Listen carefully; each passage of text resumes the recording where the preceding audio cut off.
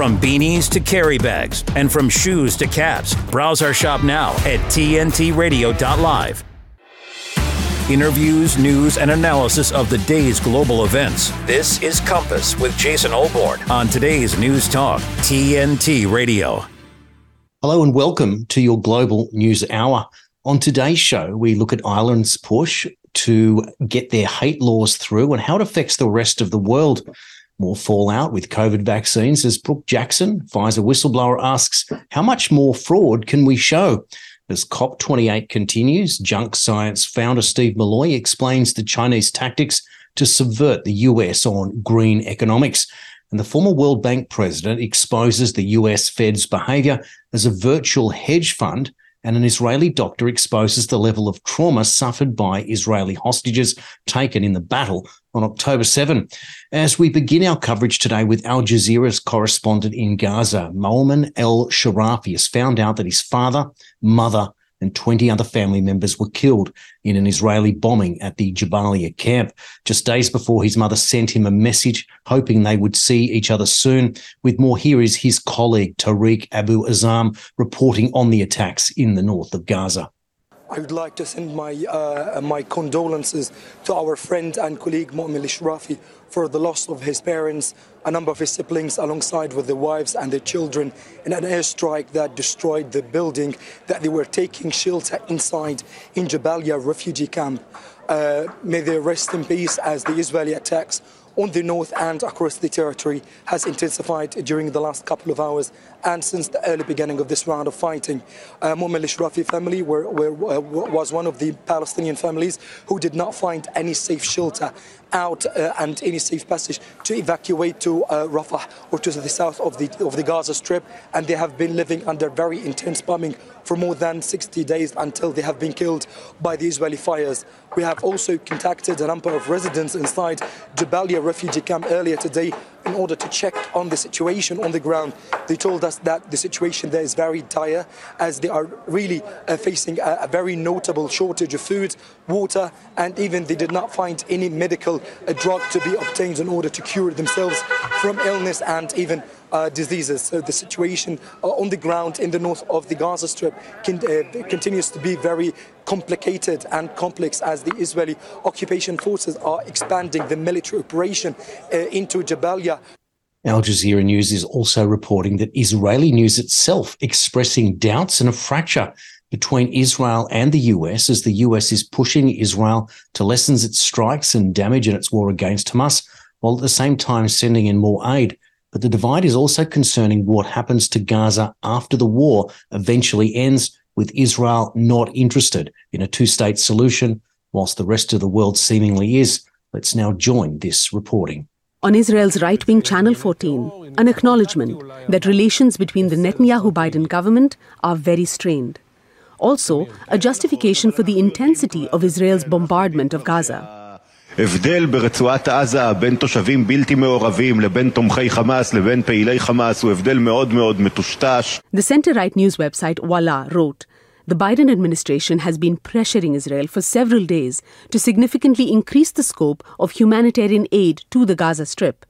The fact that Israel needs backing and support from the US for a ground operation in the southern Gaza Strip makes it very difficult for the government to ignore the American request. Israeli state broadcaster Khan broke the story of a closed-door meeting between Netanyahu and members of the Knesset, where the Prime Minister reportedly said, not only will there not be a renewed Palestinian Authority in Gaza after the war, there will also be no Palestinian Authority in Gaza at all.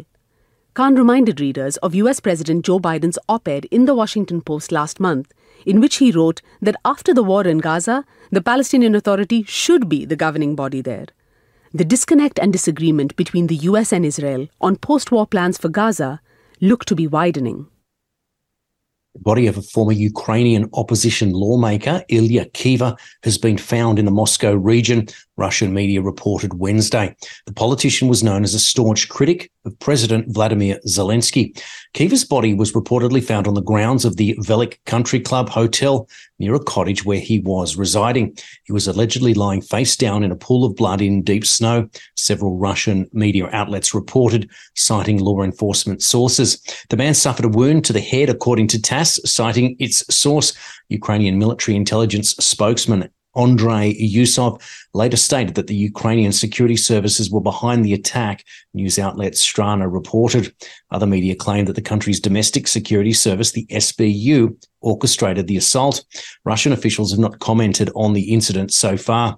Kiva was a Ukrainian MP from 2019 to 2022 and a member of the opposition platform For Life Party, which was officially banned by Kiev in June of 2022. Kiva himself was a fierce critic of Ukrainian President Zelensky and the government's pro-NATO policies.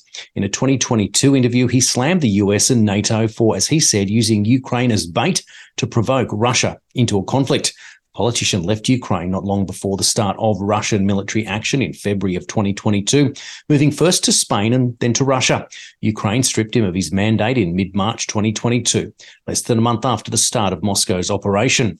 Ukrainian law enforcement also charged him with state treason the same month, accusing him of doing everything to invite the Russian aggressors to the country. He was eventually sentenced in absentia to 14 years behind bars in Ukraine.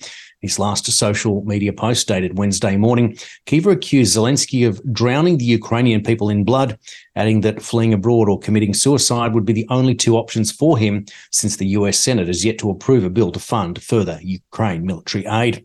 And an unidentified explosive device detonated inside a vehicle, the Russian investigative committee confirmed after a car blew up in the Donbass city of Lugansk, killing a former MP of the Lugansk People's Republic, Oleg Popov. Popov's death was confirmed by LNR MP Yuri Yurov. The regional health ministry's head, Natalia Pashenko, said that a team of medics that rushed to the scene after the blast were only able to retrieve the man's charred body. According to Russian media, it was the second assassination attempt against the former lawmaker who had applied earlier, served with the LNR's People's Militia after the Donbass Republic declared its independence from Kiev. And relations between Russia and the UAE are at an all-time high, President Vladimir Putin said during his state visit to Abu Dhabi on Wednesday. Speaking at a welcoming ceremony hosted by UAE President Mohammed bin Zayed Al Nahyan, the Russian leader praised the thriving business and energy ties between the two countries. Today, thanks to your stance, our relations have reached an unprecedentedly high level, Putin stated. Russian president described the UAE as Moscow's main trade partner in the Arab world, noting that turnover between the pair had increased by 67% in 2022 and expressing hope that this trend would accelerate. Putin further stated that the two countries are actively expanding industrial cooperation while being involved in several major joint oil and gas ventures. They also cooperate as part of the OPEC Plus oil group. He added, on the diplomatic front, the Russian leader remarked that the two sides would discuss current tensions around the world, in particular the Israel-Hamas war, but also the Ukraine conflict. President Sheikh Mohammed described relations with Russia as historic, noting that they are developing in numerous areas to the benefit of both nations. After his visit to the UAE, Putin is expected to hold talks with Saudi Crown Prince Mohammed bin Salman in Riyadh later on Wednesday. According to the Kremlin, the pair will discuss bilateral cooperation in trade, economic and investment areas, as well as regional and international issues. Meanwhile, Turkish President Erdogan is set to visit Greece and sign a series of agreements, but differences still remain between the two countries. Issues that have brought Greece and Turkey to the brink of war 5 times in as many decades will be off the agenda during his visit to Athens on Thursday. The visit is an attempt to reset the relationship with positive agreements, Greek diplomats have said.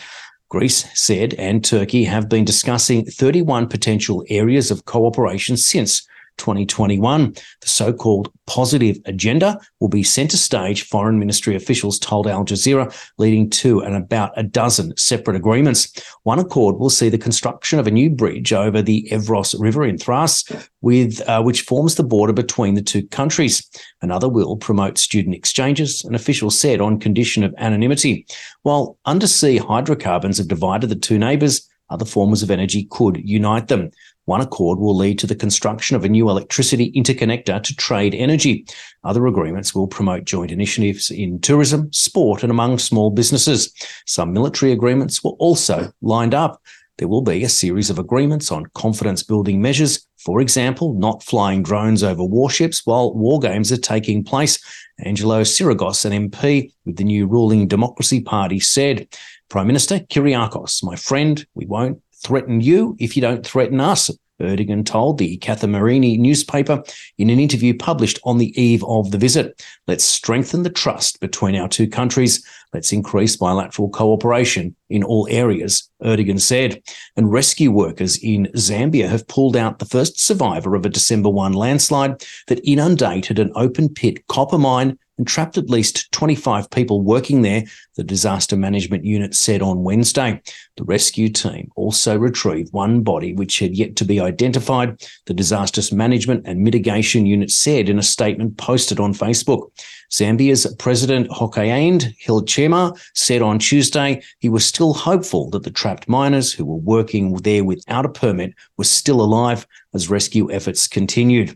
It was still not clear how many miners had been trapped, but Mines Minister Paul Kabiswe said on Monday 25 families had so far come forward to claim missing relatives who were working when the accident happened. With more, we joined this report. They are worried about their missing colleagues. A mudslide at an open-cast copper mine in Zambia buried miners last week. Several are believed to be trapped underground. Those who escaped show how they squeezed through narrow tunnels to get in and out of the mine. This one was on interest, so he managed to escape, run away. It's a survivor. The owners of these mining companies should stop enticing our children to work for only $200. The government should punish people who employ our children and expose them to such harsh conditions. Government officials say the miners still trapped are in 3 locations. As Commander-in-Chief, I thank my own forces, my own command structure, the military men and women in uniform working with us, the civilians, for one job only, to retrieve our brothers and sisters down there. Heavy rains flooded the pit. Rescue teams are trying to pump out the water. The unstable ground is making search and rescue efforts even more difficult. Harun Mutasa, Al Jazeera. More than 50 civilians were killed in attacks in Ethiopia in November, denounced the Ethiopian Human Rights Commission on Wednesday, 2 weeks after negotiations between the government and the Oromo Liberation Army ended without agreement. Classified as a terrorist organisation by Addis Ababa, the OLA has been fighting the Ethiopian authorities since it split with the historic Oromo Liberation Front in 2018, when the latter renounced armed struggle that year when current Prime Minister Abiy Ahmed came to power. According to the EHRC, a statutorily independent public institution, OLF fighters killed 17 people and burned villages in northwest Ethiopia. The EHRC also claimed that a further 30 people were killed in the RC zone of Oromia in a series of attacks by unidentified assailants, victims including several members of the same family. All the attacks took place between November 23 and 29 after negotiations between the government and the OLA ended without agreement in Tanzania on the 21st of November, with both parties blaming each other.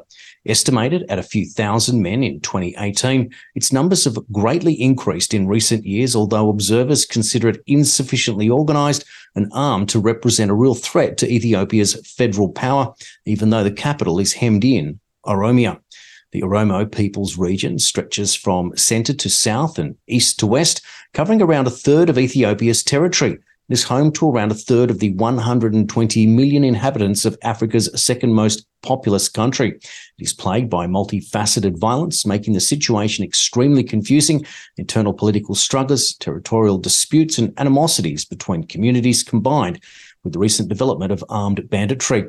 And 3 people were killed and another is in critical condition after police responded to an active shooter at the University of Nevada, Las Vegas, Wednesday, police have announced. The shooting suspect is also dead, according to the Las Vegas Metropolitan Police Department. At least 3 victims were shot, and the extent of their injuries is so far unknown, according to Las Vegas Metro. University police have first responded to reports of shots fired before noon in Beam Hall, which is located near the Lee Business School in the vicinity of the Student Union building, warning them to run, hide and fight. Las Vegas police confirmed that one suspect, who has not been identified, is dead. The Vegas Metropolitan Police Department Sheriff Kevin McCahill gave a press conference at 1:30 p.m. local time when he confirmed that there is no further threat to the community. We have no idea on the motive, though. He added 3 victims were sent to Sunrise Hospital Trauma Centre in the city. 1 victim was sent to Sunrise Hospital Trauma Centre also, according to CNN. The UNLV campus is about 2 miles from the Las Vegas Strip and across from Harry Reid International Airport. Roughly 30,000 students attend the school. And coming up after the break, an Israeli doctor explains the depth of trauma suffered by Israeli hostages caused by Hamas. This is Compass on TNT Radio. TNT Radio's Patrick Henningsen. There's a dark cloud which is gathering over Ukraine. This has been an absolute disaster. In the last month alone, as I reported previously, Ukraine's lost 13,000 troops in October. So what does that mean? Well, you can guess that recruitment is probably down. So right now, the government in Kiev, the Zelensky government's doing forced conscription. Morale is at an all-time low. We've also seen conscientious objectors who are taking to social media like Telegram, who reported that they were just finished a 6-month prison sentence after refusing to go to the front line. Some of the forced conscripts rebelled, were imprisoned for 6 months, did a 6-month sentence, and then the day before their release, they were put into a van and then sent to the front line. I kid you not. Patrick Henningsen on today's News Talk, TNT Radio. God's truth is enduringly true throughout all the generations. It transcends culture. The church is always going to be an embattled people. If it's swimming with the tide, it's not being the church of Jesus Christ. Look to the past, learn from the past, because the whole world lies in the power of the evil one. China has more than 200 confirmed cases of coronavirus, it's called. The entire state of California ordered to stay at home. That's 40. California has some of the strictest policies leveled against churches. Gavin Newsom's executive order threatens jail time and $1,000 a day fine. Government stopping people from going to church, Dr. Fauci.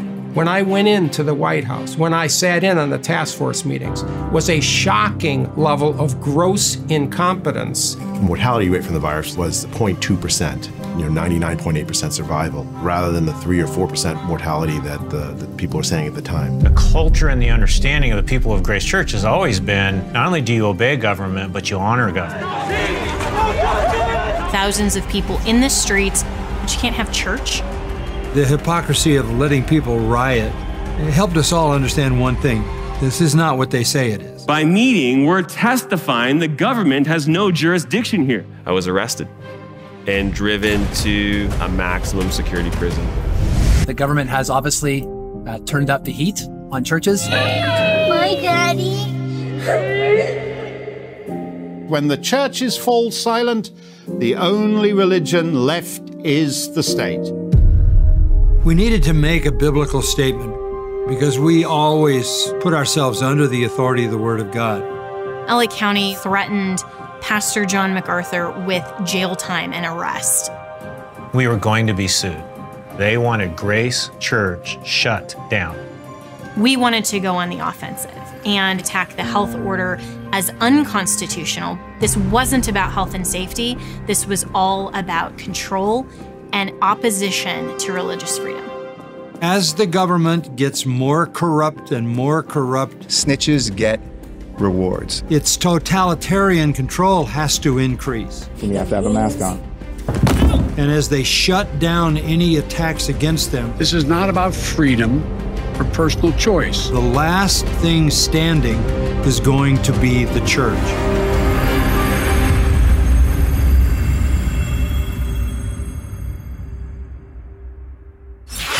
You're with Jason Olbourne and Compass on today's News Talk Radio, TNT. Welcome back. Ireland's renewed interest in the revised hate speech laws was spurred by recent rioting in Dublin following the stabbing of 3 children and an early childhood worker outside of a school in November. It follows considerable concern raised about the draft legislation earlier in the year.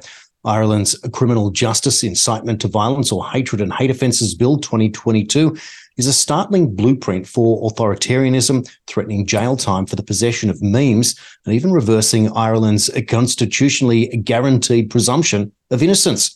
It has since been revealed that the suspect in the stabbing, an Irish national from Algeria, was arrested earlier in the year for knife possession. The riots prompted Irish Prime Minister Leo Varadkar to encourage a review of Ireland's hate speech legislation. I think it's now very obvious to anyone who might have doubted us that our incitement hatred legislation is just not up to date. It's not up to date for the social media age. We need that legislation through, and we need it through in a matter of weeks, because it's not just the platforms that have a responsibility here, and they do. It's also the individuals online that stir up hatred and violence. We need to be able to use laws to go after them individually. To say the devil is in the detail for the legislation is an understatement, as the bill doesn't even bother with the subtlety of nuance. The Criminal Justice Bill represents a pernicious reversion to the mid-20th century authoritarianism and is truly a frightening document. It omits in a scary of intentional obfuscation of detail the threshold and definition of what action may constitute hatred, as opposed to, say, less emotive levels of annoyance. Comically, the bill defines hatred as hatred. It doesn't bother to alleviate concerns regarding the subjectivity and perception of emotion, noting that hatred is hatred against a person or a group of persons in the state or elsewhere, an account of their protected characteristics or any one of those characteristics. The Attorney General even stifled providing a more stringent definition that would keep the innocent out of jail and those who intend on inciting violence in jail. On the advice of the Attorney General, for the purpose of legislation, hatred takes on its ordinary meaning as opposed to beginning set out as a definition, as it is a concept that is universally understood. Here is journalist Michael Schellenberger with more. It sounds like a Black Mirror episode. The police can enter your home unannounced, search your phone and computers, and arrest you for the things that you're reading, watching, or posting online. If you refuse, you could be sentenced to 12 months in prison. But it's not a Black Mirror episode. It's worse than that. It's real life. At this very moment, the government of Ireland is trying to pass a law before Christmas that will let the police go into people's homes and confiscate their phones and computers. Now, you might think Ireland doesn't matter, that it could disappear tomorrow without much impact. But Ireland does matter. It's the test case for the next phase of the global crackdown by military and intelligence forces and their agents that's been happening over the last 7 years. What they used to call a conspiracy theory has now been confirmed as true. Our research has exposed a far-reaching plan by military and intelligence agencies in the United States, Britain, and other nations to subvert the democratic process and engage in activities that have a basis in military techniques and which are tantamount to attempts at thought control. This isn't about censoring the far right. This is about censoring independent journalism. And if you're in Ireland, this is about censoring you. One understandable response to all this is to ignore it and hope it goes away, or wish that it won't affect you. And maybe it won't. But our ancestors fought and died for the right to speak our truths, particularly about controversial cultural and political issues. And already we're fighting back and making progress. The Irish government was forced to back off this law once already, and we can make them back off again. Free thinkers in the United States and around the world must stand up now for Ireland.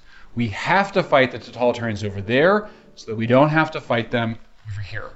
We need to send a message to the politicians and the police that the world stands with the people of Ireland and their first and fundamental right.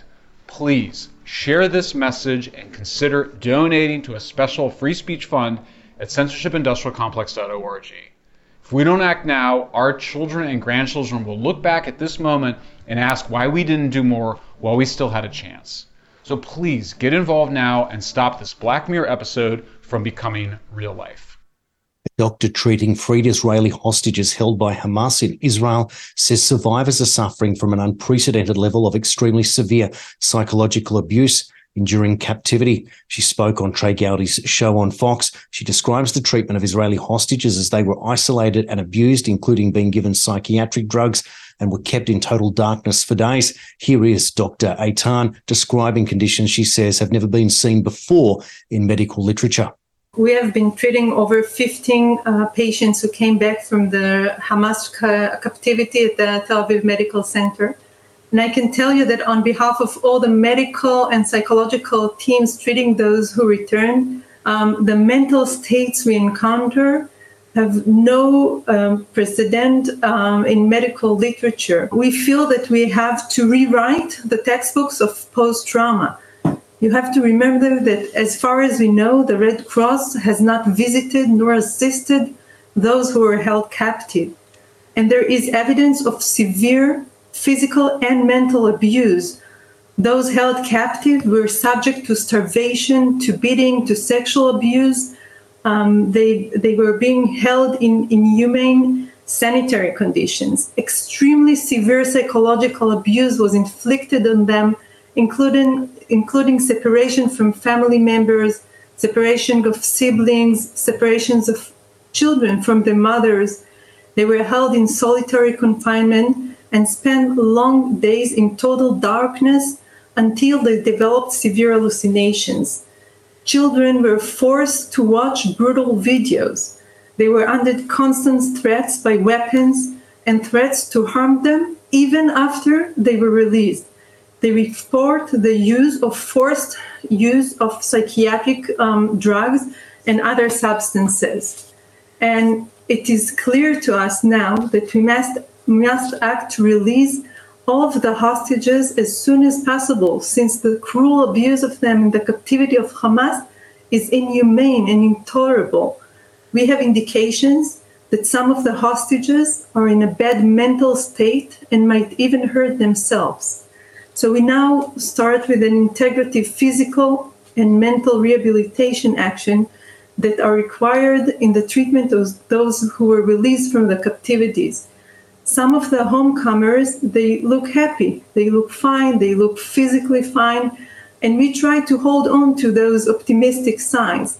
But still, even those who seem fine, we know that most of them suffer from severe post-traumatic symptoms. They have painful traumatic memories, and they are entering into dissociative states where for a moment they feel as if they were still in captivity, and only later do they return to the understanding that they have been released. They experience difficulties falling asleep and staying asleep and suffer from nightmares at night. They report paralyzing fear and hypersensitivity to any sound or trigger that reminds them of their time in captivity. And some of them have already developed depression and psychosis. And coming up after the headlines, the left cry foul at COP28 as climate economic realities emerge. This is Compass on TNT Radio. TNTRadio.live. This station, the first to broadcast. Breaking news. TNT Radio News. For TNT Radio News, this is James O'Neill.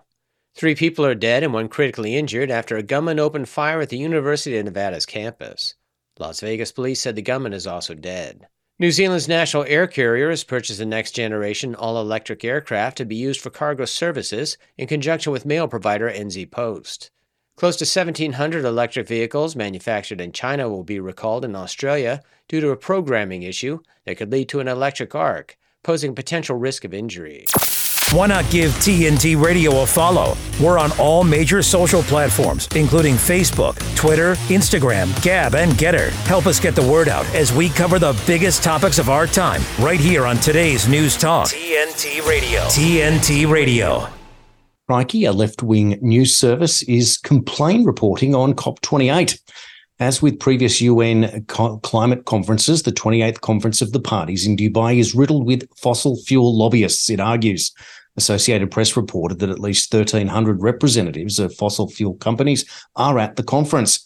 Unusually, the representation extends to the conference president, with the chair of the Abu Dhabi National Oil Company, Sultan Ahmed Al Jaber, leading the event. Who intends to use the conference to negotiate oil and gas deals, argues Crikey. Other groups attending in large numbers are auditors and consultants. According to the official list of participants, KPMG globally has 64 people, PwC 51, Deloitte 47, Ernst & Young 60, McKinsey 59 and Boston Consulting Group 19. Most, including some of the firm's global chairs, are attending as guests of governments. Meanwhile, junk scientist Steve Malloy last week sat down on American thought leaders and described the situation facing the United States as it gets run over by China in green economics.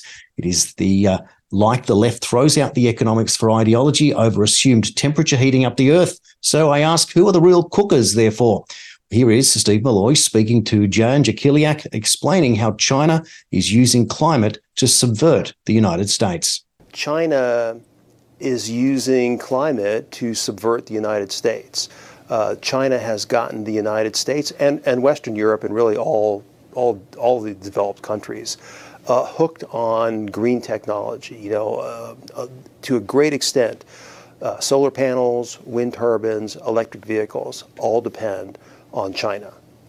And, I think their strategy is to get the Western world dependent on China for technology. They, give lip service to climate. They expect Western countries to go wind and solar and reduce fossil fuel emissions. They don't think they're responsible for, so-called, historic global warming. They think the United States is, the developed world is. So the developed world has to go first in their view. You can take any, technology you want, wind, solar, electric vehicles. They all depend on rare earth minerals, which we basically no longer mine in the West because it's very dirty. Rare earths, it's not that they're rare, it's just that they're present in soil at very low concentration, so you have to strip mine to do this. Well, you can't strip mine in any Western country anymore, but you can strip mine in China. They have no environmental regulations. So China has volunteered to do this. China also processes the vast majority of rare earths into usable forms, like 85% of rare earths. And all these rare earths go into wind technology, solar technology, EVs, as well as our cell phones and computers. So it's just, the whole world really depends on China for this. In the case of EVs in particular, China is the sole producer of the refined graphite that goes into every EV battery. So if China right now was to stop exporting refined graphite, there would be no EV batteries made. So we are right now completely dependent on China. There are some firms trying to get into the graphite business, for example, but that is years away because right now China controls all the graphite. It's extremely frustrating to see our politicians with these wind mandates and solar mandates and EV mandates. President Biden wants to ban gas-powered cars. California is banning gas-powered cars. Virginia is moving that way. New Jersey, states are moving to ban gas-powered cars as sort of a mandate for EVs. But, well, where are the EVs going to come from? How are we going to make them if we don't have a good relationship with China? So, and if we want to defend Taiwan, for example, how could we do that? Because if we were to act aggressively towards China or to object to what they're doing, they'll just cut off our supply of graphite or rare earths, and where are we going to be? This goes way beyond the green agenda, but I focus on wind and solar and EVs things, so that's what's at top of my mind. But it also applies to cell phones and computers and all kinds of technology. Meanwhile, Treasury Secretary Janet Yellen said the US will bear the blame should Ukraine be defeated on the battlefield if additional aid isn't approved by Congress. The American funds are utterly essential to Kiev, Yellen told the press while on a visit to Mexico City.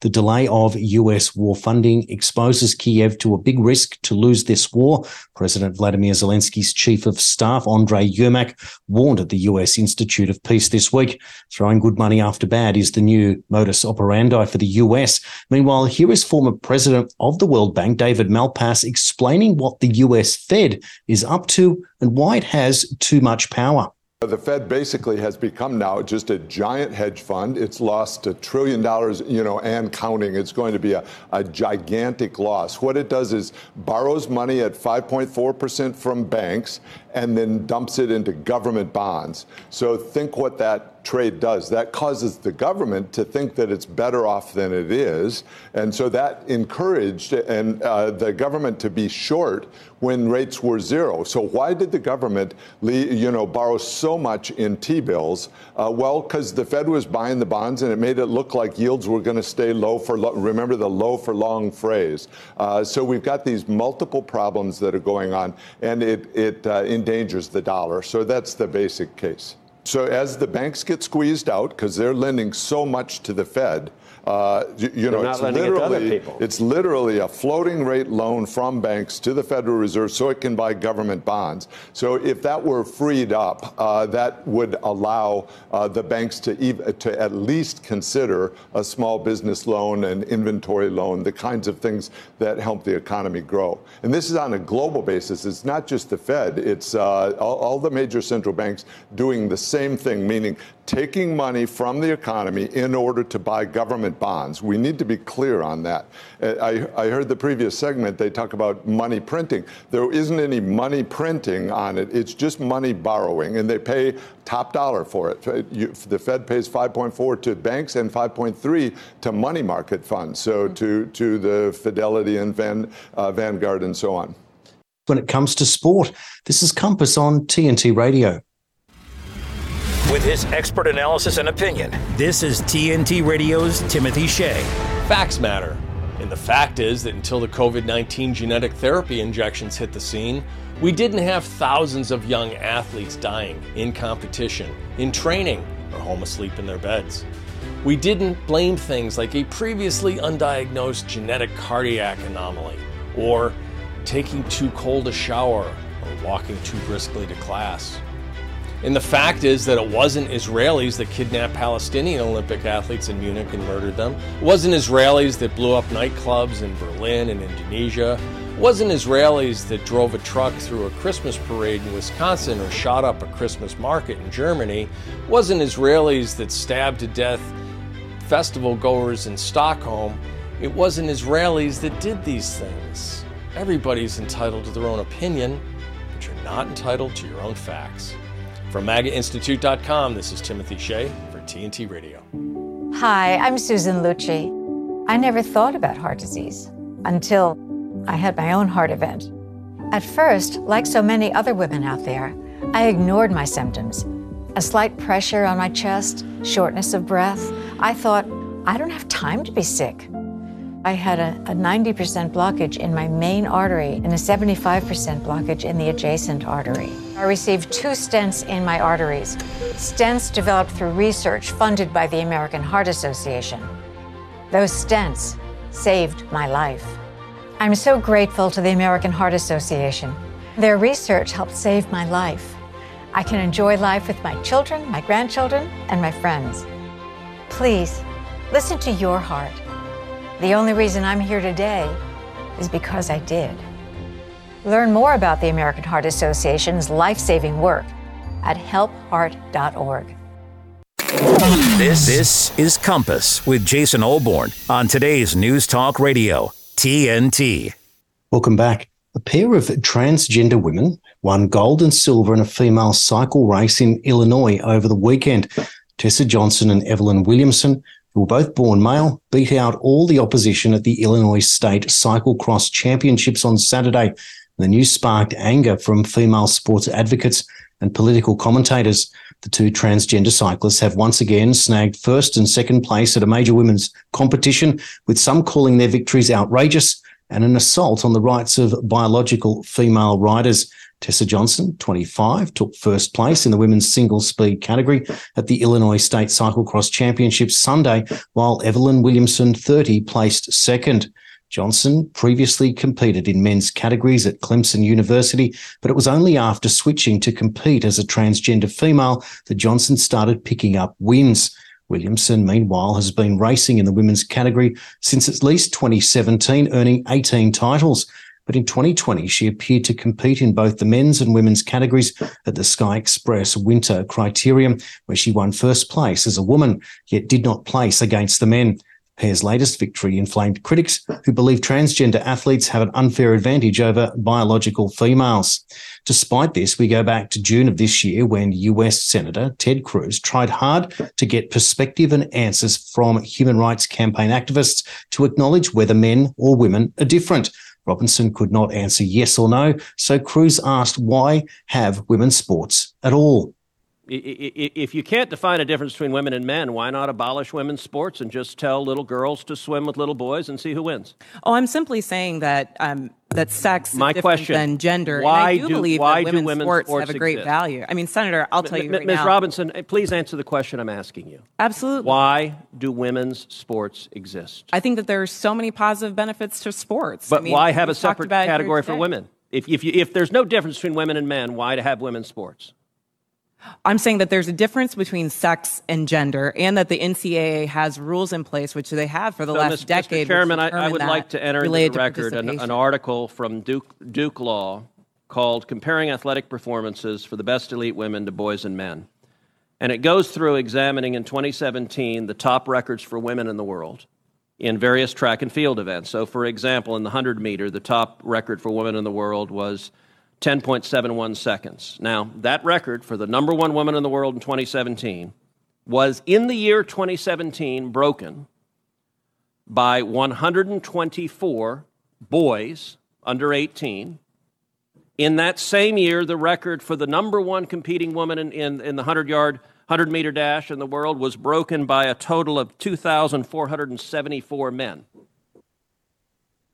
If that is beyond obvious, the argument from the left are seemingly limitless. Here is Pennsylvanian Congresswoman Summer Lee trying her best to make detractors feel and look stupid, but Riley Gaines was having none of it.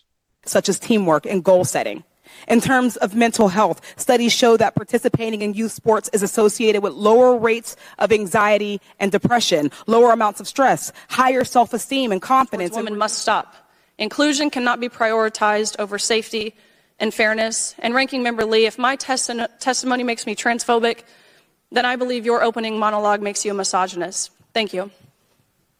However, Fatima Goss-Graves, the CEO of the National Women Law Centre, has also encouraged trans inclusion in sport and makes a very odd claim about learning to lose. The reality is that, like their peers, trans girls and women, they sometimes lose at sports and sometimes they win.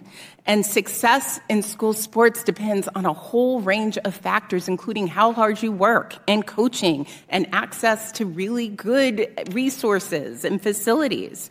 And trans students participate in sports for the same reason as their kids, because it is fun, because it creates belonging and community, because it teaches so much about persistence and leadership and discipline, unless they learn to lose gracefully, hopefully. Why is being fair so unfair? Why is being a natural-born female under attack and expected to trade off the definition of being female just to be inclusive to others who must redefine being female and pick up enormous advantage, the antithesis of fairness in the process?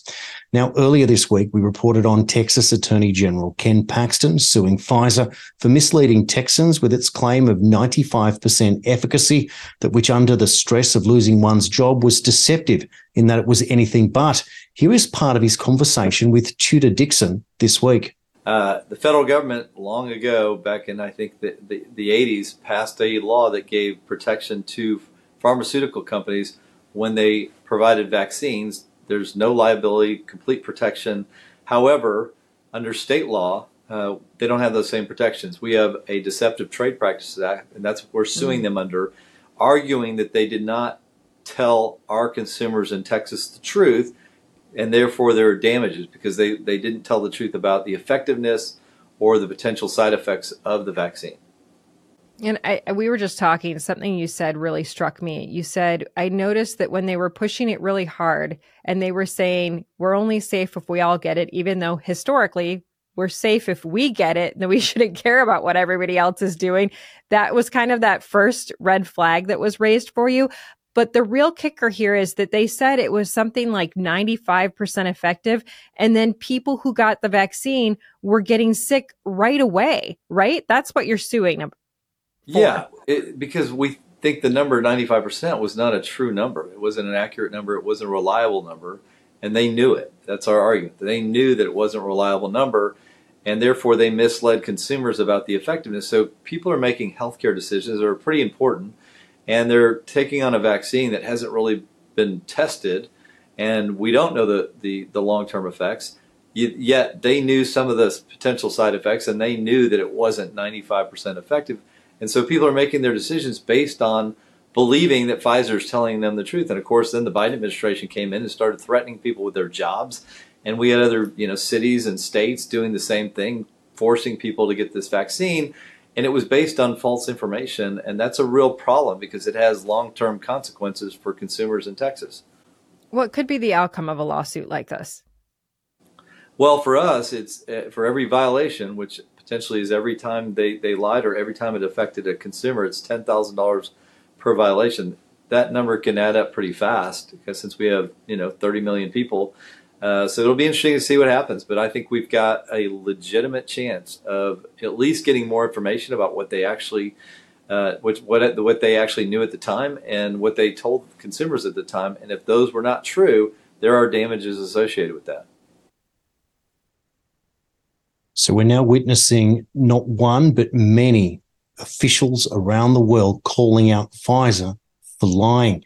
And in another interview with a group of doctors, including Australian doctor Melissa McCann, Pfizer whistleblower Brooke Jackson made another heartfelt plea regarding scientific fraud. One point that I'd really like to make is that patience is really the thing that I've learned here to have. Every day we learn something more. And although I was typically an impatient person, I know that it's wrong. I've seen it. I have looked at it. I've studied it. It is all wrong. But it's hard knowing that. It's hard to keep going knowing that how much more fraud can we prove? Yeah. What more do you need to see to get this shot pulled from the market? Now, there's crime, there's apology, there's penalty, there's compensation, but don't expect an apology soon or even ever, says Tucker Carlson. It's just not what they will do. Here he is explaining exactly why. Ever notice how the bigger the tragedy is, the harder it is for the people responsible to apologize? If I rear-end your car and crease your bumper, I'm happy to jump out and say, I'm sorry, I can't believe I did that. But if I were to say invade Iraq under false pretenses and kill 1 million people and spend $1 trillion of your dollars doing it, I wouldn't say a word. I would never admit that was a bad idea. I couldn't. It implicates me too profoundly. The same goes for if I say locked your kids inside for a year and destroyed their brains and prevented them from getting an education. Or if I say forced you to take a vax that didn't work that very well might have hurt you. I could never admit that I did that. I just couldn't. Because if I admitted it, I'd have to suffer the consequences. And consequences they will be. A post on X today professing the rise of conspiracy theorists as the last bastion of the powerless. The poster was lamenting in the joy that these people lack power, and that is what made them the way that they are. Does that mean that anyone without power who speaks out is a conspiracy theorist too, like a child in Gaza or an Aboriginal child presenting to hospital with a strain of gonorrhea that his parents share? It reminds me of the slogan that I often quote, that absolute power corrupts absolutely.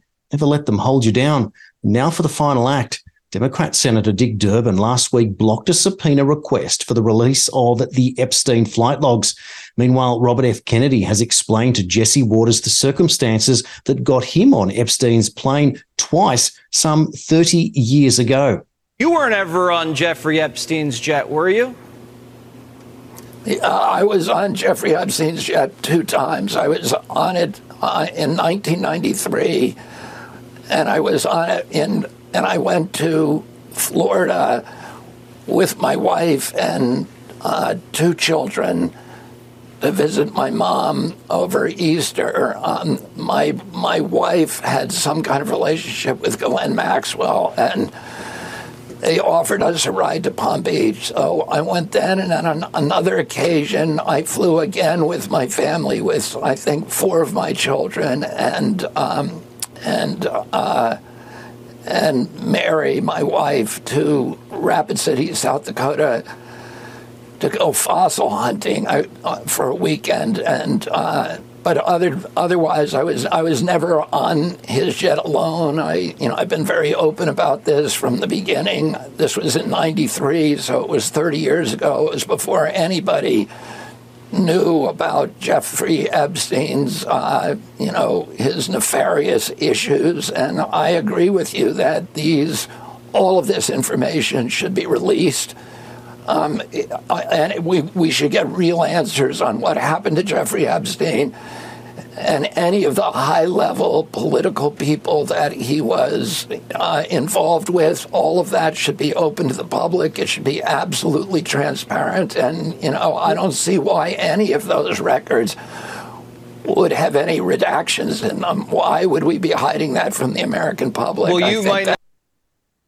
Meanwhile, here is that same person, Dick Durbin, the one who blocked the subpoena for Epstein's flight records. Here he is now explaining and proposing how to allow undocumented immigrants to be allowed to join the U.S. military. What troubles me about the debate now about the southern border is it is one half of the immigration equation. Yes, we need order at the border. Yes, we need to have changes in the laws that reflect the reality of the overwhelming numbers from all over the world who are coming to our shores and our border. But there is also an incredible demand for legal immigration into this country even now. The presiding officer, my colleague from the state of Illinois, has legislation which addresses one aspect of that. Her bill, and I hope I describe it accurately, says that if you're an undocumented person in this country, and you can pass the physical and the required test, background test, the like, you can serve in our military, and if you do it honorably, we will make you citizens of the United States. Do we need that? Do you know what the recruiting numbers are at the Army and the Navy and the Air Force? They can't reach their quotas each month. They can't find enough people to join our military forces. And there are those who are undocumented who want the chance to serve and risk their lives for this country. Should we give them the chance? I think we should. What could possibly go wrong? I cannot believe what we're seeing now in the halls of Congress in the United States, to believe that the same people who warned against the COVID vaccines in the military are now the ones suggesting that those people are not even allowed to be thought of, but the undocumented immigrants that in many cases the military goes out to fight against are the ones to join the military. Meanwhile, in sad news, Prince Constantine of Liechtenstein has died unexpectedly at the age of 51. He was the youngest of the reigning Prince of Liechtenstein's 3 sons and 7th in line to the throne. A statement released by the Principality's Royal House confirmed the tragic news Wednesday. The princely house regrets to announce that HSH Prince Constantine passed away unexpectedly on 5 December 2023. It read, Constantine was the youngest son of Prince Hans Adam II. He leaves behind his wife, Princess Marie, and his children, Prince Moritz, Princess Georgina, and Prince Benedict. No cause of death has been given. The prince's wife and children have not yet commented on his sudden passing. Constantine was, as I said, the 7th in line to the throne when he passed, behind his brothers, hereditary Prince Alois and Prince Maximilian, and their respective children. The senior royal married former marketing executive Marie in a civil service in May of 1999 with a religious ceremony 2 months later. And radical environmentalists have blocked traffic in a big city CBD as part of a rolling protest action designed to draw attention to see why many see climate change as this existential threat to humanity. Extinction Rebel protesters who believe the world is burning up under climate change marched in Melbourne's CBD on Thursday morning under police guard, calling for an end to fossil fuel consumption and more radical action on scaling back the world's industry. Protests disrupted peak hour traffic at 8 a.m. on Exhibition Road before the police moved the protesters back onto a footpath. The police threatened to arrest protesters if they did not comply with the order to move off the street.